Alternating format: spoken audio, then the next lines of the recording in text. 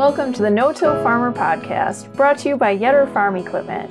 I'm Michaela Paulkner, Managing Editor at No-Till Farmer. In today's episode of the podcast, No-Till Farmer's 2023 Conservation Ag Operator Fellow Lauren Steinlage of West Union, Iowa, and no-till legend Dave Brandt from Carroll, Ohio, sit down together to talk about the challenges of being an early adopter in conservation ag, the importance of having a fluid management mindset, their pursuit of high nutrient density crops, and much more. Lauren starts off this episode. You'll hear him reference heading home from a meeting and talking with doctors. He and Dave met with a group of doctors in Iowa the day before our conversation to talk about using nutrient-dense crops as medicine, so keep that in mind as he's talking. We're always looking at the bigger picture, trying to figure out, the last 2 days I sat in awe of the people we were with. And, I told Dave on the way home last night, I think I held my own. Yeah. And like I said, that's all I ever cared to do, is hold my own and help people learn. And, right now, the minute people start getting a little attention, the fame and fortune kicks in, and I worry about them. I know the minute, Brenda's went with me for quite a few of the events, but now all of a sudden we're hitting the next frontier of life, and the grandkids kind of take a little priority, so she's not with me as much, and people notice that. No different than the first time Dave and Kendra showed up here. Was that 2014? Yeah. Or 15, something like that, when Dave Brandt shows up in your farm. I think we've had a pretty good relationship ever since. I think the ultimate high was this summer when I got promoted to brother status. Oh, very nice. Yeah. I know earlier on, Lauren, you said that you've gone through this period where first people are ridiculing what you're doing, and now they're like, oh my gosh, like holding you up, like as the example of what you should be doing. What are some of the things that you've encountered where people have done that to you, and how do you keep yourself motivated as you're going through that tough part? I guess to me it's real humbling to have people you work with or your peers acknowledge what you've done, because I feel I just plant the seed. We do a lot of talking, we do a lot of field days, and my point of call is to get the people we're working with or the producers to think outside the norm. You don't have to be hard up to change, you just have to be able to adapt to what you're trying to do. And I guess we've been ridiculed ever since we started. We lose ground, we get ground. Lately the pressure's been on because we had some equipment failures over the past, and we just didn't get things done, and you get weeds coming in the field, and then the landlord gets all upset because the neighbor's field's green and no weeds in it. And when you reduce 95% of the herbicide rates and 95% of the fertilizer rates, and you're trying to explain to the landlords what's going on, and you got this one foxtail weed or one Johnson grass weed in the field, they're all upset, and don't understand it didn't affect the yield. Yes, it sometimes makes it a little tough to harvest. You just have to slow down or do something different. But it's just hard to convince landlords that's not ever farmed. They buy these farms because it's a tax shelter or something, and we're trying to farm them, or they're development farms, and we're supposed to be the experts. Well, I make more mistakes than probably any conventional farmer ever made, because, they're able to put all the resources they need to be successful. And right now I'm figuring out probably 20% of them in the world's being able to add to water now. So, but my point of call is I really want us to learn to produce better quality food. And that's been my point for 3 or 4 or 10 years. Let's find out how we can do this and make it more nutrient dense, and being able to feed our consumers with higher quality grains that in essence should make us all more healthy. Now, I don't know whether we can prove that yet or not, but there's something to be said about having more protein or more amino acids and more micronutrients in a crop than what we see from conventional. But I just like to talk and plant the seed, and then when people call, you like to help. I want to help them. I shouldn't even be here. I mean, I should be home trying to help the grandkids get things done. But I'm so excited about trying to help people that I'll spend a lot of time away from home. And it's a lot easier now with 2 grandsons on the farm to get away. It was fun when I had a mate to go with me, but it's not as much fun as it used to be that way, you know. It's always fun to have somebody navigate you and you just holler at them because they made the wrong turn. You know, and Sarah don't like that very well, you know.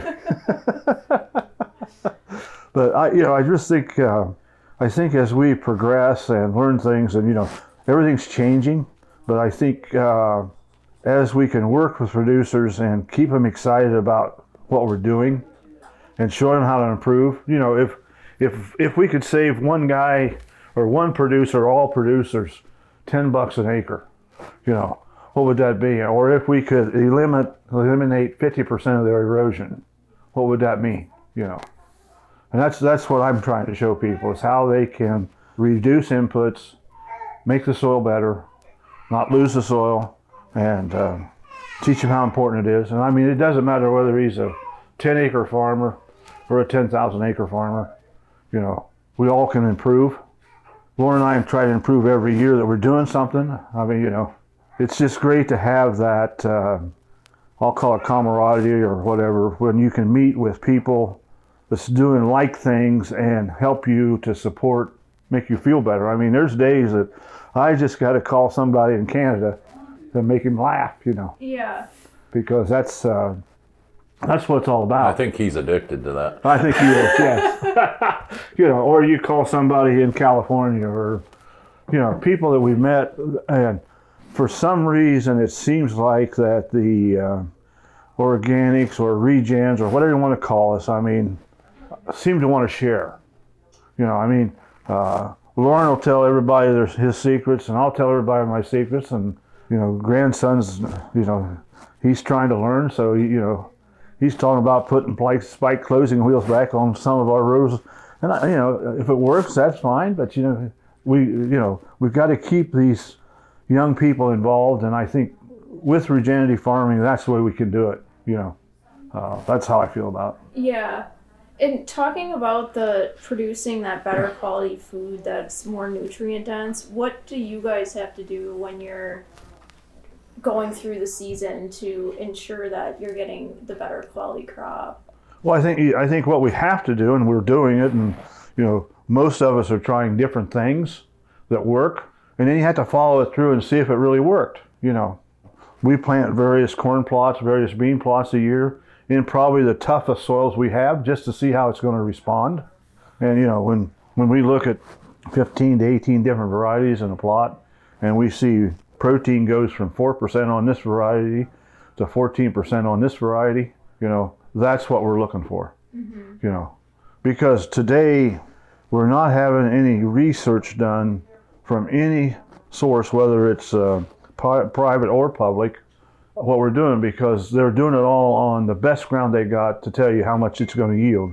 And I guess I'm really concerned, you know, I don't mind 600 bushel corn or 500 bushel corn or 400 bushel corn, but if it doesn't have the nutrients to feed the world, what are we going to do?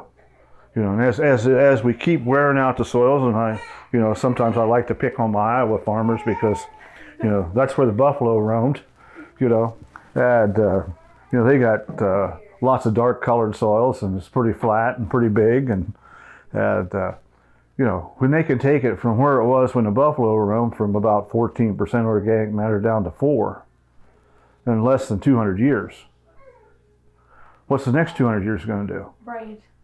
So if we don't learn to conserve and have it covered and try to do the right things to the soil, you know, will Iowa, you know, and I hate to say this out loud, but will Iowa become a desert? You know, I mean, let's just face it. You know, why is the Sahara Desert over there? The Sahara Desert was one of the most fertile regions in the world. That's right, at one time.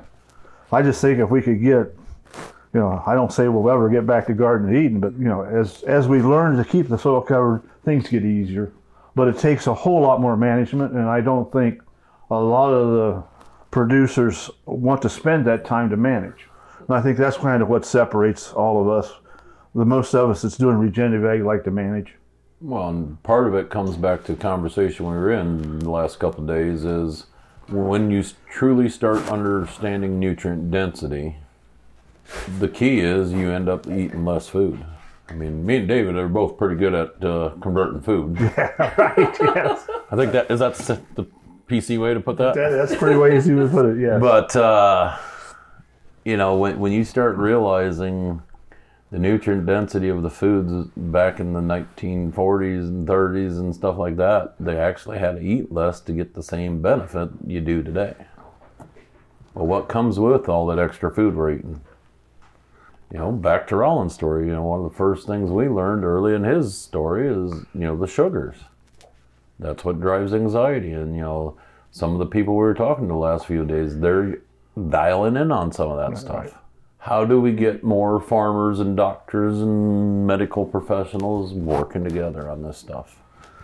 And that's why I feel, the 2 days we were spent with these doctors that we were at, it was a real privilege to sit around, to me, and to talk to these people and to see them understanding that as we look at plants and keep our plants healthy, how we can affect health of human, even animal population and human population, because the things they're looking at is just, it boggles my mind. I'm a simple-minded person, but, when we can talk about raising a corn that has more zinc or more magnesium or more selenium versus another hybrid. When we started looking at micronutrients and mineralization of a plant, I couldn't believe how much difference there is between A, B, and C.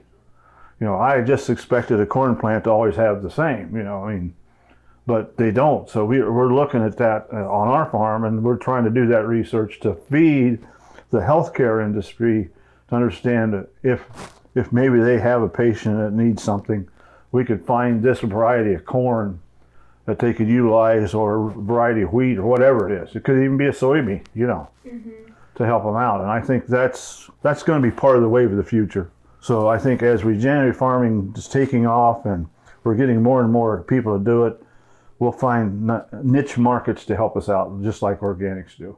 Well, that's the next frontier. We all need to be working together, trying to figure out how to market that product together. Because as of right now, we can't get paid for what we're doing. Right. Unless you go to the organic side. But even there, you're not getting near as much benefit as the potential. Right. And hopefully we're working on closing them gaps. There's ideals on the table. Yeah. We'll see if they gain traction. Right. But for me personally, the aha moment I had here a couple of years ago was with the beers that we're working with and stuff like that. We had one beer came out called Regen Beer. Now, the area it was exposed to and that, it should have been an easy sell. Mm-hmm. But the people in that community called it Regen Beer. They didn't even know what, so that's a big disconnect I see right now, and why we're trying to reach out with the chefs and the doctors and stuff like that. Right. The education is going to become way beyond what any of us thought was going to entail. And, the chefs get it, because they know what it's like to work with the food. Mm-hmm. And if we can get them to help relate to the consumer, why is this better for you? That's a pretty slick avenue if we can really start helping people understand through the food what we're doing. It'd really be neat if we could get them to understand in the school systems and stuff like that to eat a little better food quality. Why do we have to have Pepsi machines and sugar-coated stuff to keep the students happy? Some of the biggest things is, I know we can do a lot more than what we've done to date. The future is going to be the multi-cropping, the companion cropping. It's just we've got to figure out what works best together here. Net zero is probably a big thing that I'm really focused on right now. Everybody else is focused on carbon, but if you take it all the way to net zero, that's when you start factoring in your phosphorus, your potassium, your water quality, the energy use and all that. That's where we're going to start getting a consumer-driven mindset. And, just the consumer-driven aspect together, I want to get to where we're actually growing more food on farm. We all talk about it, but good food and wholesome food and stuff we can actually eat. Number 2 yellow corn, I can eat a few handfuls throughout harvest probably as you sample a little corn. Maybe real small handfuls at that, but it's not what whets my appetite. The cereal grains and that we're doing, some of the other stuff, the oil seeds we're looking at growing and stuff like that.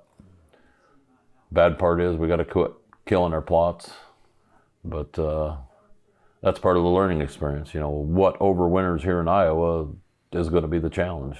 Mm-hmm. What overwinters in West Union, Iowa is going to be way different than Waterloo, Iowa. That's only 45 miles away. We learned that way back when we first started with the interseeding and that. I'll never forget Steve Groff was in Waterloo at the height of the cover crop solution days. He's like, yeah, annual ryegrass will work here. And I'm like, Steve, I've used it for, I don't know what it was, like 8 years at that point. It's like, we've never had it over winter. But things have changed enough now. We've learned a few things that we can pretty predictably get annual ryegrass over winter. With that said, I don't think this winter is going to be one of them. Because we just had that long bare spell in December. Got down to sub 30 or whatever it was, negative 30. But that's part of the mindset we have acquired. I don't have a clue what our actual rotation is this year yet. It's gonna flex as we see spring unfold. So back to topic, what do I see as keys is flexibility. How do we keep I guess the way I've described it is a fluid management plan. We're constantly adjusting, and I'm a seedsman nightmare anymore. I'm a herbicide, my chemical guys don't even want to talk to me just because we've got to have several different plans as we see things unfold throughout the year. I'm telling people right now, if I got to have surgery again this spring, it's going to change things drastically. I'll probably safety up on a lot. Just so me and my wife can handle it as much as possible. Hopefully I get a little help, but I always focus on what we can get done ourselves and adjust from there. What is your time frame for making those cropping decisions while still being flexible with what you're going to do? Time frame on making decisions? Hour by hour. Hour by hour. Minute by minute. I was going to say day by day. No, I just, part of the relay cropping mindset and all that is we don't know the day, we'll have a pretty good idea when we plant the bean into the rye. Mm-hmm. But just what we learned this year already, or this past year, that decision might not be made till harvest exactly what we're doing. We thought we learned quite a bit and we thought we knew what we were doing, but this year was a prime example of we've got to maintain flexibility. Just my stupidity last year, charging into harvest and relay of the rye, we would have been better off not harvesting the rye. We should have just let the rye grow. Well, we've seen the beans flowering already. If the beans are flowering when we pop that rye out of there, they go to maturity, they're done. 15 bushel an acre relay beans and we're supposed to know what we're doing is pretty humbling. Now, on the flip side, the beans that looked good in the later maturing beans should have been some of the best relay beans we ever had, but then Mother Nature says, hey, you're not done learning yet. Mid-September freeze was pretty humbling. Now everybody's like, oh my God, what are you going to change for next year? Well, I know I'm taking the 3.0 and the 3.2 beans out. And in northern Iowa, everybody thinks I'm nuts growing 3.5 to 3.9 beans because we do have our biggest concern on cropping is the frost in the spring and the frost in the fall. I've showed it many times. We have lucky years, we have 140 days of growing season. Well, I don't know what we're having anymore because last year we froze them out on the front side. This year we froze them out on the back side. So right now I'm not changing anything on the later beans, knowing that was a 3 week earlier than normal frost. If we'd had 1 week more, we'd have probably had 70, 80 bushel relay beans. You can't make knee-jerk reactions. You just got to go with what you've learned over the years and trust it. Mm-hmm. And, on the flip side, in the spring, I'll plant the relay bean in there knowing full well we might terminate it. If we're going to go hot and dry, depending on which farm it's on, and if we've got the water holding capacity or if we got the moisture, we might let her ride, but it's hard with crop insurance and all that stuff.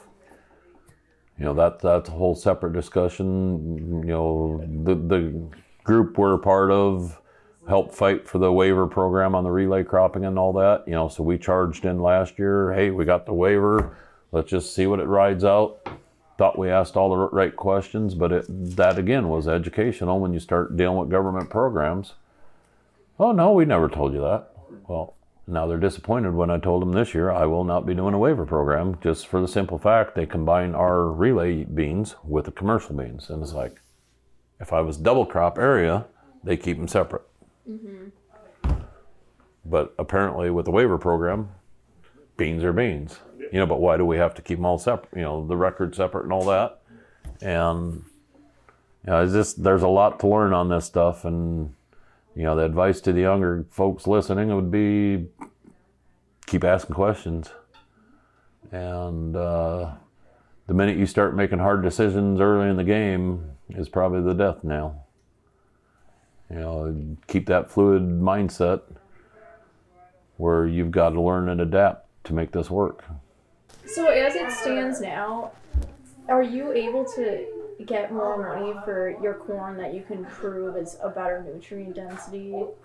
Or do you have to go seek out a market? You have to seek out the market. Yeah. That's last summer there got to do a presentation just on some of the off-farm stuff we're doing. Beyond the Yield was the name of the meeting, and really wanted us to focus on what we're doing off-farm to better that position. And the way I would describe it to anybody is, for every minute we're going to save with our farming practices, you need to focus that minute on your marketing.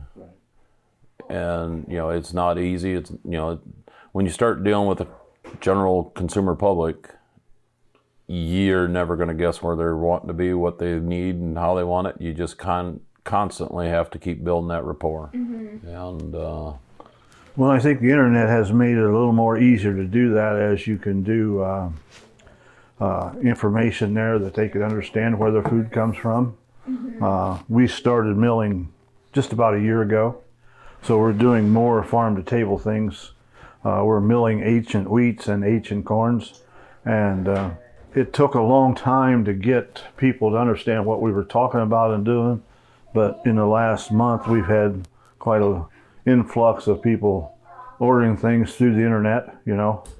That seems to be, the housewife seems to be a little more concerned about where her food's coming from because of the COVID virus. I mean, when they went to stores and shelves were empty, and it may be, I'm afraid there may be a lot of empty shelves coming up because there's hardly enough commodities to keep everything going, And that's the trouble we have when we start talking about trying to help the medical field, is that there's really no place to go to get quality food. Because it says it's organic, that doesn't mean it's quality a bit, And I think we made that point with those medical people the last 2 days, that there is high quality organic foods, and then there's unhigh quality, if you want to say it that way, organic foods. I mean, just because you took the fertilizer and the chemical away, if you till that soil all the time and disrupt it and don't have enough root systems or enough cover there, the quality of that grain goes downhill quite immensely, But, when we can work with organic producers and have them use cover crop, that quality jumps way up way fast. So I think there's, we may start seeing regen organics as a way to show that topic is better quality, and that may go against what organic people want to hear, but I really think, it's time to put the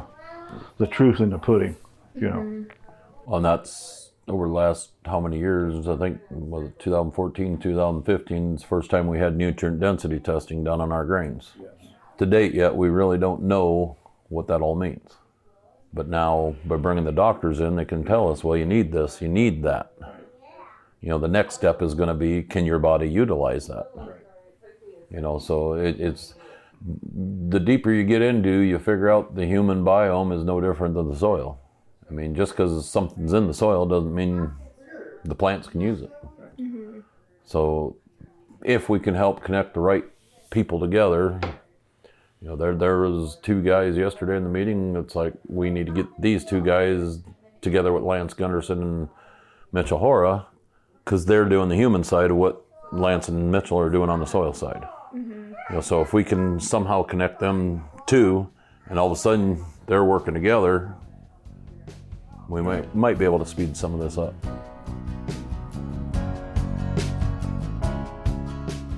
I'd like to take a moment to thank our sponsor, Yetter Farm Equipment. Yetter is your answer for success in the face of ever-changing crop production challenges. Yetter offers a full lineup of planter attachments like row cleaners, closing wheels, and planter-mounted fertilizer equipment. And check out Yetter's highly popular stalk devastators, cover crop rollers, and strip till equipment. Yetter products help you maximize your inputs, save you time, and deliver a return on your investment.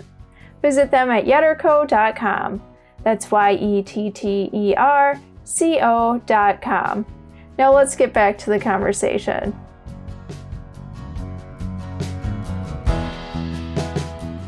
How did you guys get connected with this group of doctors to begin with? Beating on doors. Yeah. Oh, really? Yeah. And it's just there's some pretty cool stuff on the horizon if it all comes to fruition. Just like I said, it's been a long journey, and and that's I always told them yesterday, I'm like a bull in the china room there. But yesterday at one point, all the time and effort that's went into this deal is like, okay, folks, what's our plan B? Mm-hmm. Because everything we're working for is in sight. But if it doesn't happen here, we need to be looking over here or over there, so we keep moving forward. And hopefully soon we'll know. Right. And I think that's a basic how we farm. I mean, you try to start something, and if it don't work, I won't say you back up, but you slow down and say, now where could I go to improve this or change it? Because the challenge is there is to show that you can handle the diversity, And I think that's the thing that we've learned to do. We've learned to handle diversity because through adversity, we've learned to handle diversity. Yeah, right. There's your tagline. Yeah, sir. Yeah, but it just because I remember when I was younger, and that's I'm getting up there. But I remember when we first started with no-till, you could count on the weather. I mean, we got nice little rainfall events for 24 hours, and you got rain when you needed it. And it was a piece of cake there back in the 70s and 80s. Now we get these deluges of 5 and 6 inches and then no rain for a month, Mm-hmm. And here in Iowa, it seems the greatest thing is derechos. Every time we turn around, boom, hurricane force winds. They were just talking, it was the anniversary of the one south of here, and it's like, it's changing my perspective of what crops I actually want to grow. I mean, anybody that's harvested corn knows it's not fun picking up off the ground. Mm-hmm. And they used to not be able to grow corn in Nebraska and South Dakota and those places where it's hot, or Oklahoma. And now it seems like the climate, or I don't know what they call it, climate change, or something's happened that, it seems like they're able to grow more of that kind of commodity, whether it's because of all the development going on. I mean, it's fun to be here at Lawrence and never see an automobile on the road when you're driving. And look at big fields, and, you get west or east of the Mississippi, it's just, houses and developments and everything. Mm-hmm. So maybe we've made our own climate problems, That's what I look at. Like we addressed yesterday, I mean, if it wasn't for climate change, we'd be sitting under a glacier right now. So Yeah, right. we got to get that on the table first. You know? Yeah. But it goes back to, I mentioned earlier about, you know, the 3 young ladies that we were talking to at that meeting, you know, about scale. You know, it turned out, I didn't know it when we stepped into that meeting, but it was a climate change meeting.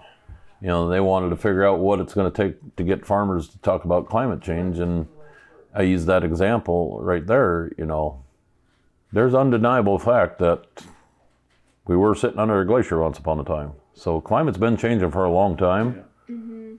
Now we got everybody on a level playing field. Let's work up from there. You know, instead of accusing somebody for causing something, no, it's been happening. Let's figure out what's happening, how we can deal with it.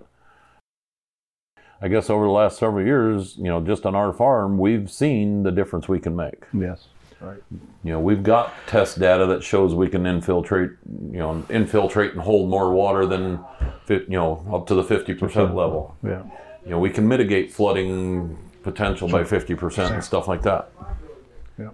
Now, on the flip side, why are we having such a hard time maintaining funding to keep that test data coming in? You know, that's some of the frustrating things we're seeing right now, you know, as the more of this stuff we're doing and starting to prove that we know what we're doing a little bit. Right. The hurdles keep getting put in front of us. You know, so how do we get the consortium in place to combat that? It's easy to do replicated data in a university setting. Mm-hmm. But real world would tell us we're not in a university setting. I've never seen 2 years the same. So that year-to-year stuff that we've learned over the years, that's when that starts coming into play and help us. You asked earlier how we make decisions. It's, you know, if I sit back and, you know, everybody talks, you got 40 years of farming. I ain't going to quit in 2 years. 'Cause I'm at 38 this year, if I remember right. That this is now when we should kind of start knowing what we're doing, and that's why hopefully we know what we're doing. We can show other people what we're doing, and it makes sense. Mm-hmm. But most people don't understand it when you don't have a hard plan. That scares a lot of people. Right. You know, business sense would say you build a plan, you go with that. But all the business classes I've always been to, the first thing I say, well, if you take the time to put it down on paper, that means you're locked into that. You've got to have that fluid mindset. You know, my business plan is up here. It's constantly changing. Probably not hourly like the cropping system, but, you know, we're going to juke and jive with the best of them. Lauren's just right. I mean, my son's a polymer chemist, and his wife's also a polymer chemist, and she's running our seed business, and grandkids are there, you know. And they want to write up a plan of action. You know, this is what we're going to do today, or this is what we're going to do. You know, I don't mind the plan or the goal, but I keep telling them you got to be flexible enough. If it's raining, you just don't go in the house and sit down. You got to do something else to make that work, you know. And, you know, you may not get it done, you know. So you have to have that plan to Z to figure that out, you know. Right. Because I think when you talk to people like Rick Clark, I mean, you know, he's always got 300 things he's trying to figure out to do, you know. And that's why we talk about small alphabet and low alphabet, because, you know, you may start with a letter A and end up with a small letter Z in that same field that year, you know. I mean, we're old enough, we might bring back cursive. But that's the fun thing that I see that keeps it interesting for me, you know. And but on the same train of thought, the challenge is what drives us. That's right, absolutely. Right. You know, it's fun when you start trying to figure out, well, what'll fit here, what'll fit there, you know. On the worst case scenario is, what do I got left to sell it? You know, what can I make good out of that? Yeah. Right. And, you know, this spring, Rick and I were out in Nebraska together and talking about a few things, and all of a sudden, boom, he's trying, yep, that worked. Okay, now I know that can be one of my backup plans. And, you know, and that goes back to the camaraderie we've got. You know, we're talking all the time and sharing ideals and trying to figure out how can we help each other. You know, hey, I did this, try that. You know, them little things are what helps us. You know, and I've described that before. You know, one of the first things, back to Rollins' deal, you know, I thought my farming career died at that moment. You know, everybody wants that son that's going to take over the farm. You know, and I'm not afraid to tell people, if it wouldn't be for Rollins' deal, none of you probably would have heard of me. Because I was a very closed-minded person at that point, but I realized that day we're not selfish.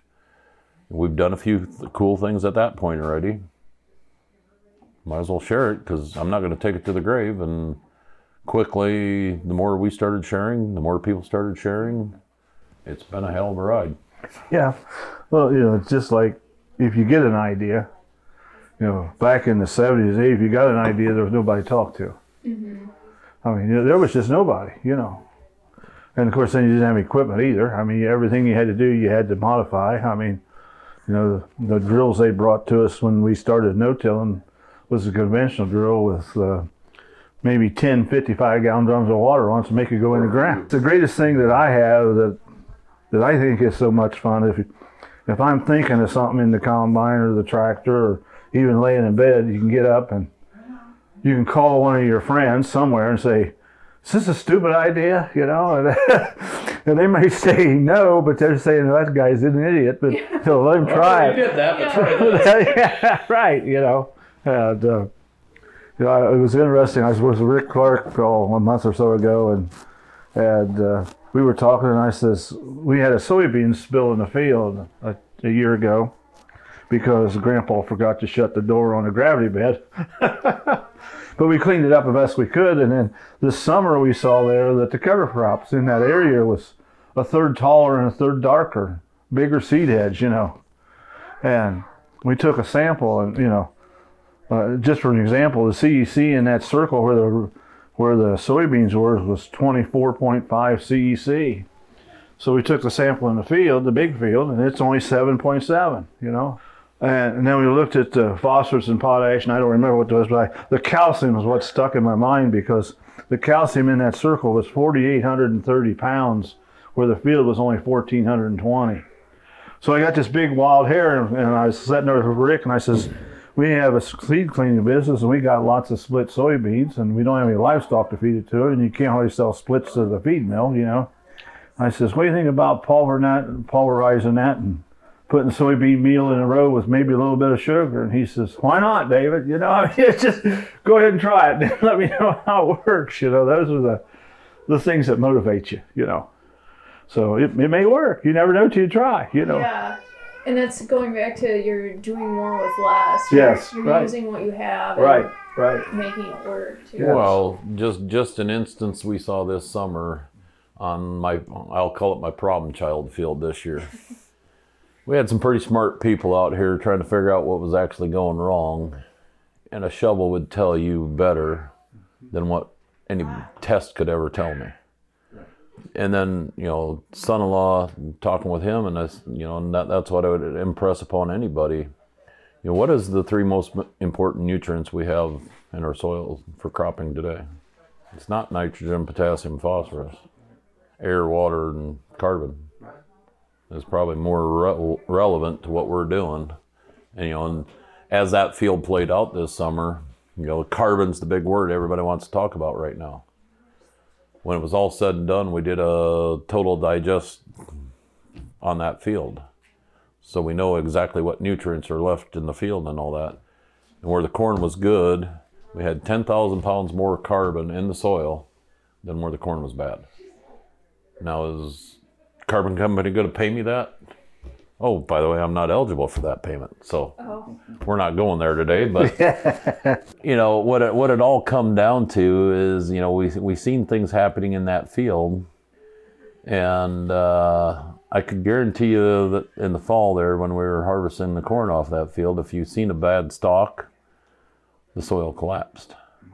If you seen a good stalk, the soil was the most perfect looking soil you could ask for. It had air in it, had air, you know, just nice fluffy soil. And the yield monitor went from 300 bushel an acre to under 100. And everyone's like, oh, what did you do wrong there? I was like, I didn't have the cover up front. You know, the sad part is that field was not supposed to be corn this year. Back to that management style we talk about. I was going to put our spring cereal on that field, so we didn't put a cover there last fall. Should have probably seen what was going wrong on that field when I had a news reporter out there. And, I was so proud that day. I was like, here you go. You can see what roots do versus no roots. I mean, it was just like pudding on that side. That should have been my aha moment. It was no-till. It was, soil health off the charts. But that one little hiccup crashed the system. When you hear Lance and them guys and Rick Haney talk about the refrigerator and empty, we've seen it firsthand now. Now I've learned what, how important it is. How important it is on my own farm even yet. We're supposed to know what we're doing.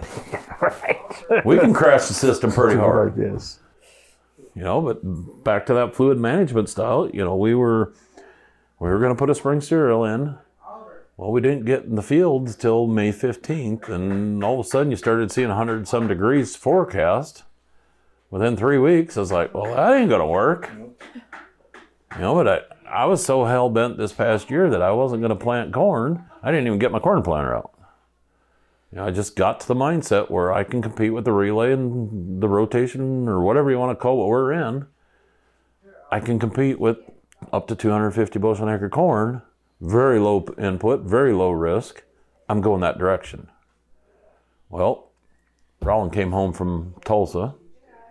We had to run him back to Tulsa because his doctor appointment and that. And the way things worked out, Brenda's like, hey, you want to go with Tulsa, help take him back? I was like, sure. Called the neighbor. Can you plant that field of corn?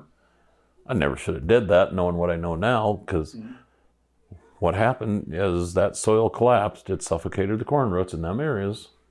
Everybody's, oh, what's your soil test? I'm like, well, it's there. It's identical here, identical there, everything, Nothing made sense until you took the shovel out there and dug.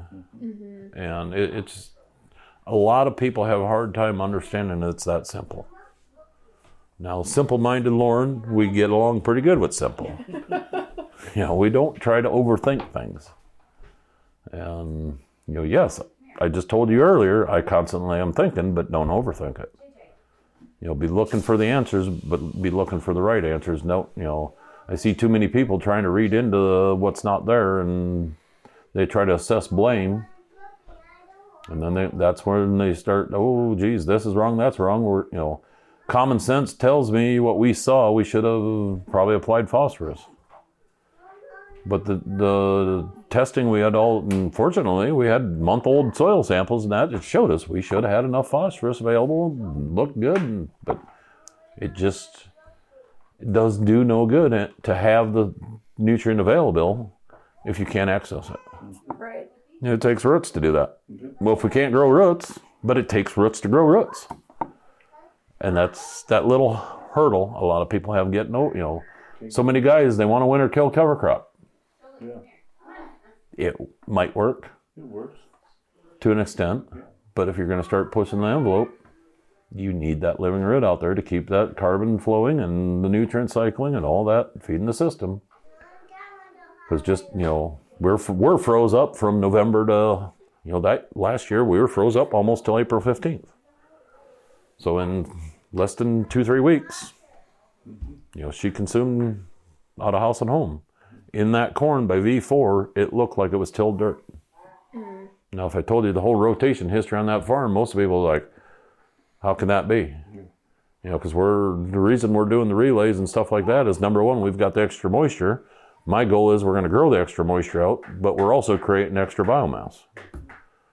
That's what feeds our system. Right? Well, the nutrient cycling and all that. We're after all that. Because the harder you push the system, the harder you got to push it. And one little hiccup sets you back. How are we going to fix it? Roots. More roots. Roots not iron. And that, Blake? Yeah. Roots are like the Hashtag roots not iron. There you go, Blake. So what are you growing as the cover crop or whatever it might be to keep the roots living when you have such a long period of frozen? That's our biggest challenge. I mean, we're addicted to cereal rye. We had plots out this winter, camelina, rape, and stuff like that. I mean, but we're actually looking at them more as a cash crop. But now all of a sudden, in that instance, it's like if we can get them to overwinter as a cash crop, well, we can get them overwinter as a cover crop then.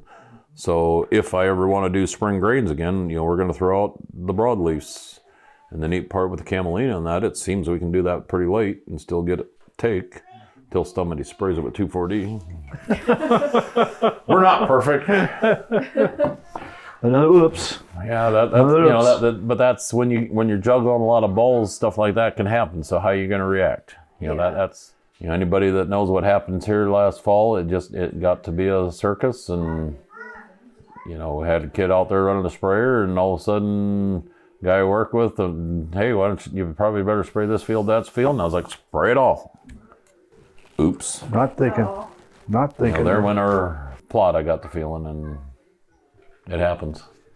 But good news is we're part of a pretty good study on that. So hopefully I can pull from the other people that are, and that's the beauty of the network. You can, if you have a little failure, you can pull from somebody else. I mean, that's the same with the grains. Now that's why I'm, a year ago I went to Dave's and I want the same genetics on corn he's running. So if I have a failure here, I can call him up, or I can call somebody else that's grown the same genetics, and we can pull from that inventory.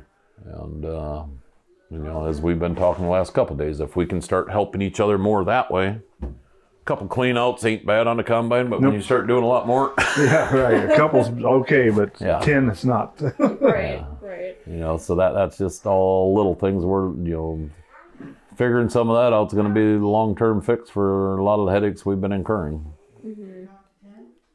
Somebody I talked to at the No-Till conference, they were saying, everything I hear with diversity of crops, it means I have to go direct to consumer and do that type of marketing. And they're like, I don't want to do that. So is there a solution to that? Or is it just something that you're going to have to accept if you want to try and improve your soil in that way? Well, I mean, if you're going to go for the premium price, you're going to have to market. If you're comfortable getting commercial pricing and stuff like that, which we're doing it now. I mean, well, the nice thing about some of that is if you're growing corn and soybeans, it still has a value. You can still get rid of it. But, if you're starting in the H and grain business or something, you can't sell soft red wheat in a hard wheat market. Mm-hmm. So you have to be cautious. And I think eventually, and it's coming sooner than I think, or I hope it's coming sooner than I think, that as we get these people involved in doing these specialty things that we want to do, that we can create a market. The only way you can create it now is just get on the internet and tell somebody you got it. It's like building a ball field and they'll come. Well, if you got 10,000 bushel of freaking blue corn and your producer falls through because he don't like the price, you best be on somewhere finding out where you're going to go with it. Now if you only had 200 bushel, you wouldn't worry about it as bad. But when you got 10% of your crop involved in something special, you will find a market. Mm-hmm. Well, building that it's a relationship-driven business at that point. Building them relationships is going to determine if you're successful. Yes, right. And, case in point is the brewery that we worked with for several years here. We started early in the game. We've built the rapport with them. They know us. They trust us. Yeah. To date, we've never talked price. They've always treated us fair. They know we're going to be there for them. I'm pretty confident they're going to be for us. Now everybody else is hearing how great this is.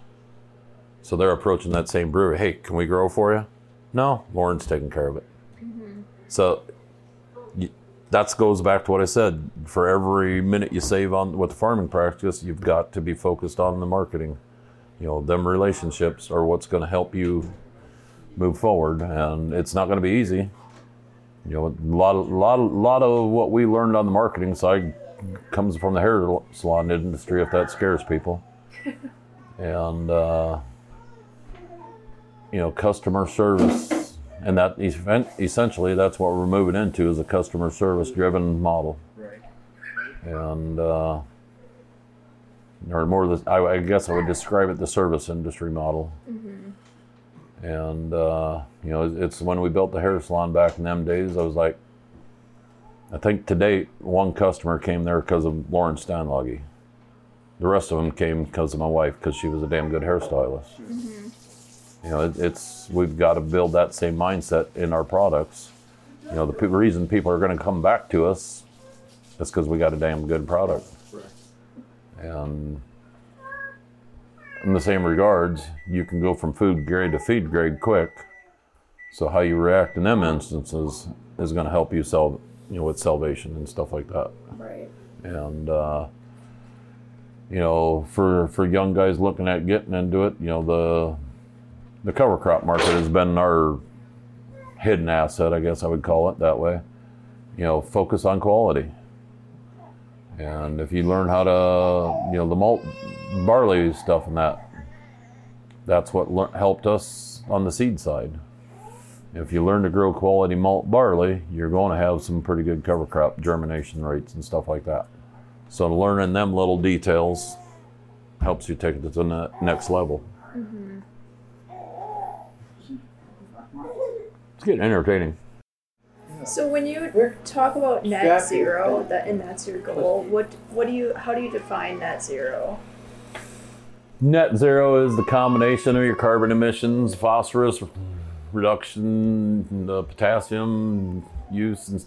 It's just the overall efficiency of your operation, I guess would probably be the best way to describe it. My introduction is through the dairy industry, and it just started making sense when you started hearing it and understanding it. Mitchell Hora, we've worked quite a bit on a bunch of this stuff, trying to, the parameters aren't really set yet, but that's the perfect time to get in the game. Help people understand what we're capable of. Our biggest carbon offsets right now is what we use in nitrogen and the trucking. Well, that's where corn really has a downfall. We're high in nitrogen use and high in trucking use. You take them two out of the equation, we can set, it might scare folks if they do a net zero audit on my farm right now, but that's what I'm pushing for. Yet, don't be in despair, because last fall they're working with Mitchell. There's net zero corn growers out there right now. So it can be done. But it's how do we get that to take us to the next level? That's to me, when, Des Moines watershed lawsuit was kind of my call to action when I really started speaking out on some of this stuff. We need to be working with the communities that embrace this stuff, not the ones that sue us. But take the time to step back. We were in Des Moines this last weekend here, working. We're trying to reach out to legislators now and trying to take it into our own hands. Let's show them what we can do. Not wait. What's the best old saying I heard? If you want to control something, you legislate it.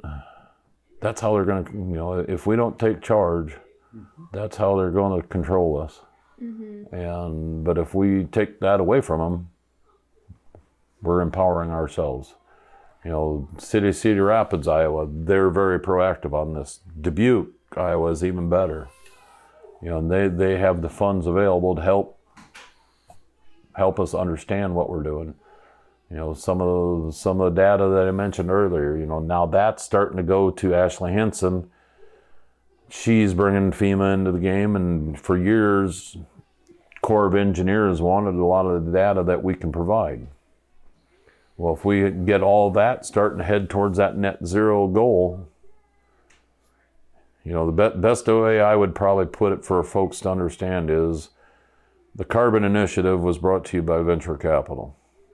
Industry has taken us towards net zero. If you really start looking in a lot of these companies, they have a net zero initiative. Yeah, they got a little carbon deal, but that's only a part of the big picture. That's why I'm so focused on that. Because I'm not afraid. I know we can do it. But there again, it's hard to get them solid numbers that we need to start telling people what we're doing. And that's why I'm pushing so hard. I was promised a year ago they were going to come and do a net audit zero on our farm. Bear in mind, no nitrogen on the home farm here for 2 years, I think we're going to set a pretty good number. Proud moment last fall, I was still using $1.75 diesel fuel all the way through harvest. What that should mean to most of the listeners is we've got very efficient on the fuel use and stuff like that. Mm-hmm. We're watching almost every aspect of what we're doing. We're taking accountability on that stuff, and hey, if I don't need to be doing that, don't do it. And the saddest moment for me last fall was when my combine burned up. We had just filled it up with 300 gallons of $1.75 diesel fuel. Oh my gosh. That hurt. Yeah. But it's just bigger picture. It's beyond me thinking. And I know the further we get into this, John Q. Public, as they're paying attention, they're going to tell us what to do if we ain't out there leading. Mm-hmm. And it seems to me the net zero is what they're telling us they're going to pay attention to, so that's why I'm focused on it. I can grow 250 bushel of corn, but that doesn't thrill me. The thrill is being able to grow something with absolute bare minimum and competing cash flow wise. Mm-hmm. I don't want a mortgage anymore. I don't want debt payments. I don't want a lot of stuff. The little grandkids you hear in the background, I want to be able to take time with them. And the only way I'm going to be able to afford to do that stuff is I'm not paying a bank. Right. Best compliment I got this January 1st was the banker told me I'm costing him money. I like that position. Yeah. I still have a banker, but it's more I keep him there number one for advice and social. Me and him actually have some pretty good conversations. No longer how do I pay my debts back, but how do I react when I see this happening? What's your advice on that? Mm-hmm. It's more of a mentor advisor role than, hey, can I get $100,000 because I'm a little short? Them conversations are never fun, especially now. Now as we're starting to look at higher interest rates and stuff like that. Right. Go back to when I started farming was the end of right in the heat of the 80s. We were talking to some young farmers conference in Des Moines there last weekend is where we were, and it's neat to see all the youth and excitement. But that same youth and excitement is going to be hard on them. I always call the neighbors. I remember, going into the 80s, I was just old enough to know what the neighbors were saying, the old guys that Dad respected. Keep your powder dry. Batten down the hatches. Well, Dad, I was fortunate enough, my dad was paying attention, came through the 80s pretty solid. And, I was 16 years old when I signed the formal business agreement with my dad. At one point, I wasn't even going to graduate high school. I was just going to drop out and farm. Mm-hmm. Only reason I graduated was to prove a point that I would commit. And that right there is a good conversation if you're ever up for it. How I actually graduated with enough credits, but it's just them situations that has helped build us into what we are today. But they're always going to be there, and I'm worried there's a lot of young guys don't have that person cautioning them right now, and. That's the other thing I think we can offer to these younger people is counsel. What to watch for, what not to do. That's as important conversation as what to do. And it's easier to figure out what to do than it ever is what not to do, because them lessons that you learn when you do take a wrong step are going to be lasting. Thanks to Lauren Steinlage and Dave Brandt for today's conversation. If you missed the first part of my interview with Lauren, which features his son Rollin, catch up at no-tillfarmer.com/podcasts. All episodes and transcripts of each episode are available there too. Many thanks to Yetter Farm Equipment for helping to make this No-Till podcast series possible. From all of us here at No-Till Farmer, I'm Michaela Paulkner. Thanks for listening.